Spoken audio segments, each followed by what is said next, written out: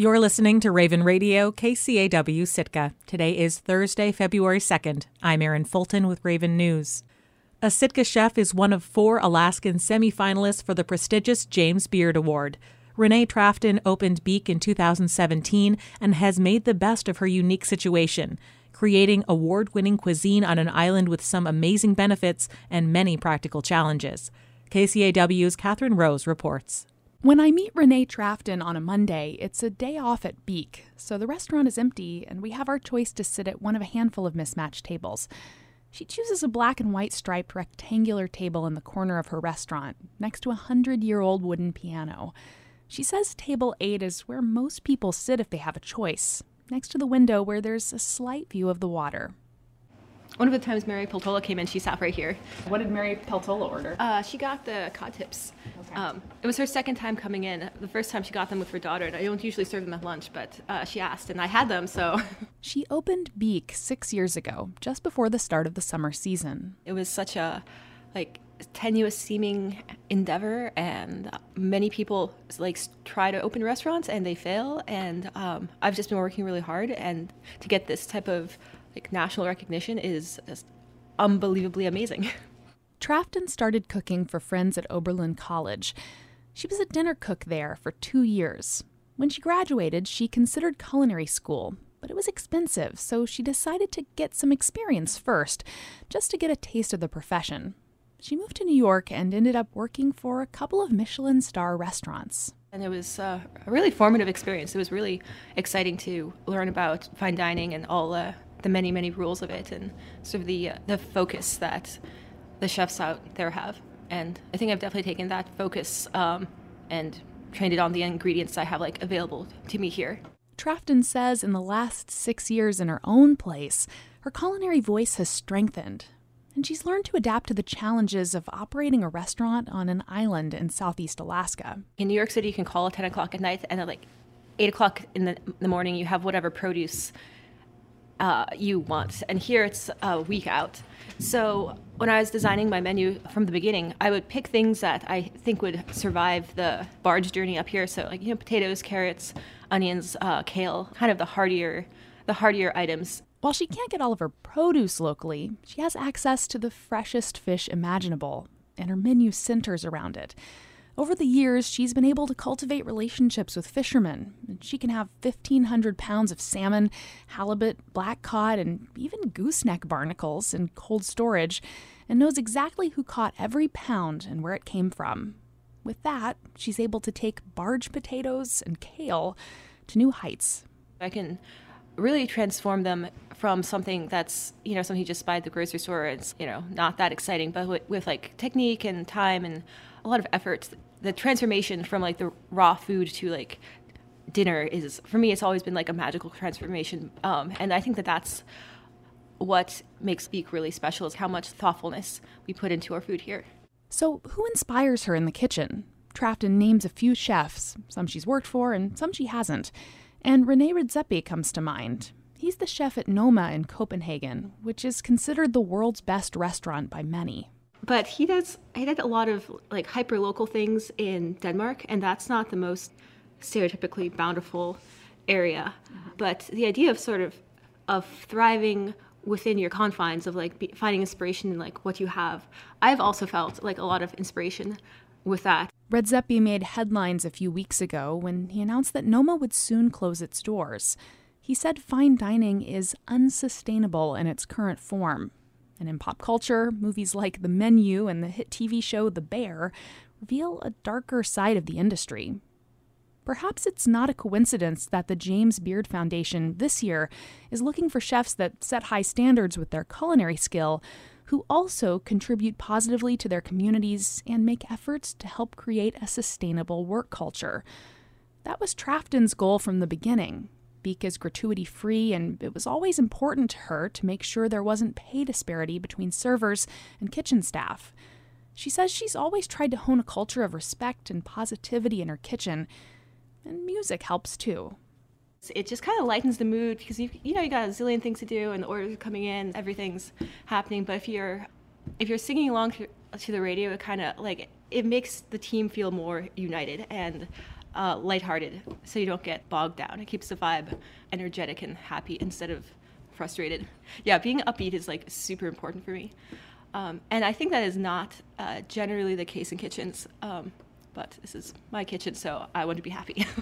As for the future of Beak, Trafton is excited to be busier than ever following the announcement from the James Beard Foundation. But she says her goal isn't to turn a lot of tables.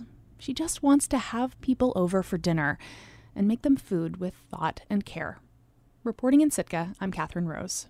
Renee Trafton is one of 20 semifinalists from the Northwest and Pacific region for the award. In late March, the James Beard Foundation will announce the top 5 nominees from each category. The Juneau Assembly approved a list of tourism policy objectives on Tuesday. They outlined the city's goals for negotiating with cruise ship companies. The city's Visitor Industry Task Force met for several months right before the pandemic and issued a list of recommendations. Those recommendations inspired the 5 policy objectives approved on Tuesday. The objectives are to limit cruise ships to 5 per day in the downtown port, complete construction of the Seawalk, increase the city's input in scheduling, electrify cruise ship docks, and develop goals for emissions and congestion mitigation. Juneau resident Steve Kroll told the Assembly that a 5-ship limit isn't enough. We've got too many people in too small an area. The downtown hasn't gotten any bigger. The sidewalks aren't bigger. The roads aren't bigger. We're at the point where capacity really is the issue. Assembly member Maria Gladaszewski said they received several emails asking for a 3 or 4 ship limit. She said the city would likely face legal opposition if it tried to enforce such a cap. We could try. We would be in litigation immediately. It would take years, would cost a lot of money. In fact, it's unclear at this point if the city would have any way to cap the number of cruise ships in town at all. Mayor Beth Weldon said negotiating with the tourism industry represents a new strategy for the city. Just a few years ago, it ended a contentious 3-year lawsuit from the cruise industry over marine passenger fees. Some people will say it's not a big enough step. I would say at least a step. Also on Tuesday, the Juneau Assembly voted against appropriating $300,000 for cruise ship dock planning at the downtown subport. Norwegian Cruise Line donated the land to the Huna Totem Corporation, which hopes to build a visitor center and cruise ship dock there by 2025. A federal court of appeals has affirmed Metlakatla tribal members' right to fish in their traditional waters without state permits. But a new opinion issued Tuesday by the Ninth Circuit Court of Appeals leaves open the question of where exactly those traditional fishing grounds are located. KRBD's Eric Stone reports. Metlakatla Mayor Albert Smith welcomed the news. First of all, woo! It's something that we've been fighting for a long time. So we are extremely pleased to know that the Ninth Circuit so strongly supported our fishing rights. Metlakatla's tribal government sued Governor Mike Dunleavy and other state officials in 2020. The tribe asserted that the 1891 federal law that created the Annette Islands Reserve, the only reservation in Alaska, guaranteed the tribe fishing rights throughout much of the southern panhandle. Congress passed the 19th century law after members of the tribe relocated from their previous home in Metlakatla, British Columbia, at the invitation of President Grover Cleveland. Senior U.S. District Court Judge John Sedgwick rejected the tribe's claim and dismissed the case the following year. Metlakatla appealed to the Ninth Circuit Court of Appeals, which ruled in favor of the tribe last year in a 28-page decision.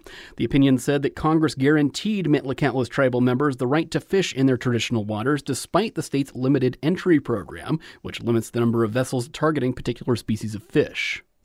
The Ninth Circuit's 3-judge panel initially ruled that Metlakatla tribal members had the right to fish in Districts 1 and 2, as laid out by the State Department of Fish and Game. Those encompass areas around Ketchikan's Revillagigedo Island and the southeastern shore of Prince of Wales Island. Smith, Metlakatla's mayor, says the tribe has records of its members bringing back fish from as far as the Aleutian chain, but he acknowledges that the tribe's fishermen largely harvested from waters within a day's travel of the reserve at the southeastern tip of the state. Since the time of memorial, we've been fishing all of those districts 1 and 2, all the way down to, the border. But the new opinion notes that the state of Alaska disputes the extent of the tribe's historical fishing grounds. It'll be up to the lower court to determine just how far the tribe's fishermen should be allowed to go. In its new order, the court also denied a request from the state of Alaska to reconsider its decision or put it before a larger Ninth Circuit panel. Alaska Department of Law spokesperson Patty Sullivan said in a statement that the Ninth Circuit panel, quote, continues to fundamentally misunderstand the history and legal framework in this case. She said the court should have sent the case back to the lower court for further arguments on the scope of the 1891 law. Sullivan said the state is reviewing the opinion and considering its next steps. Smith says Metlakatla is excited to continue with the case. But we are ready for the next phase of this case and look forward to finally and permanently restoring our community's fishing rights. The court's decision would allow tribal members to fish, quote, for personal consumption and ceremonial purposes as well as for commercial purposes. But details of how the decision might be implemented once the case concludes remain unclear. Reporting in Ketchikan, I'm Eric Stone. Taking a look at the community calendar. The deadline for girls in 3rd through 5th grade to register for Girls on the Run is Monday, February 13th. The after-school program inspires participants to be joyful, healthy, and confident while training for a 5K community fun run. Registration forms can be found at Keet Gushaheen Elementary School office. Contact Katie at 907-747-3493 for more information. I'm Erin Fulton, and this has been Raven News.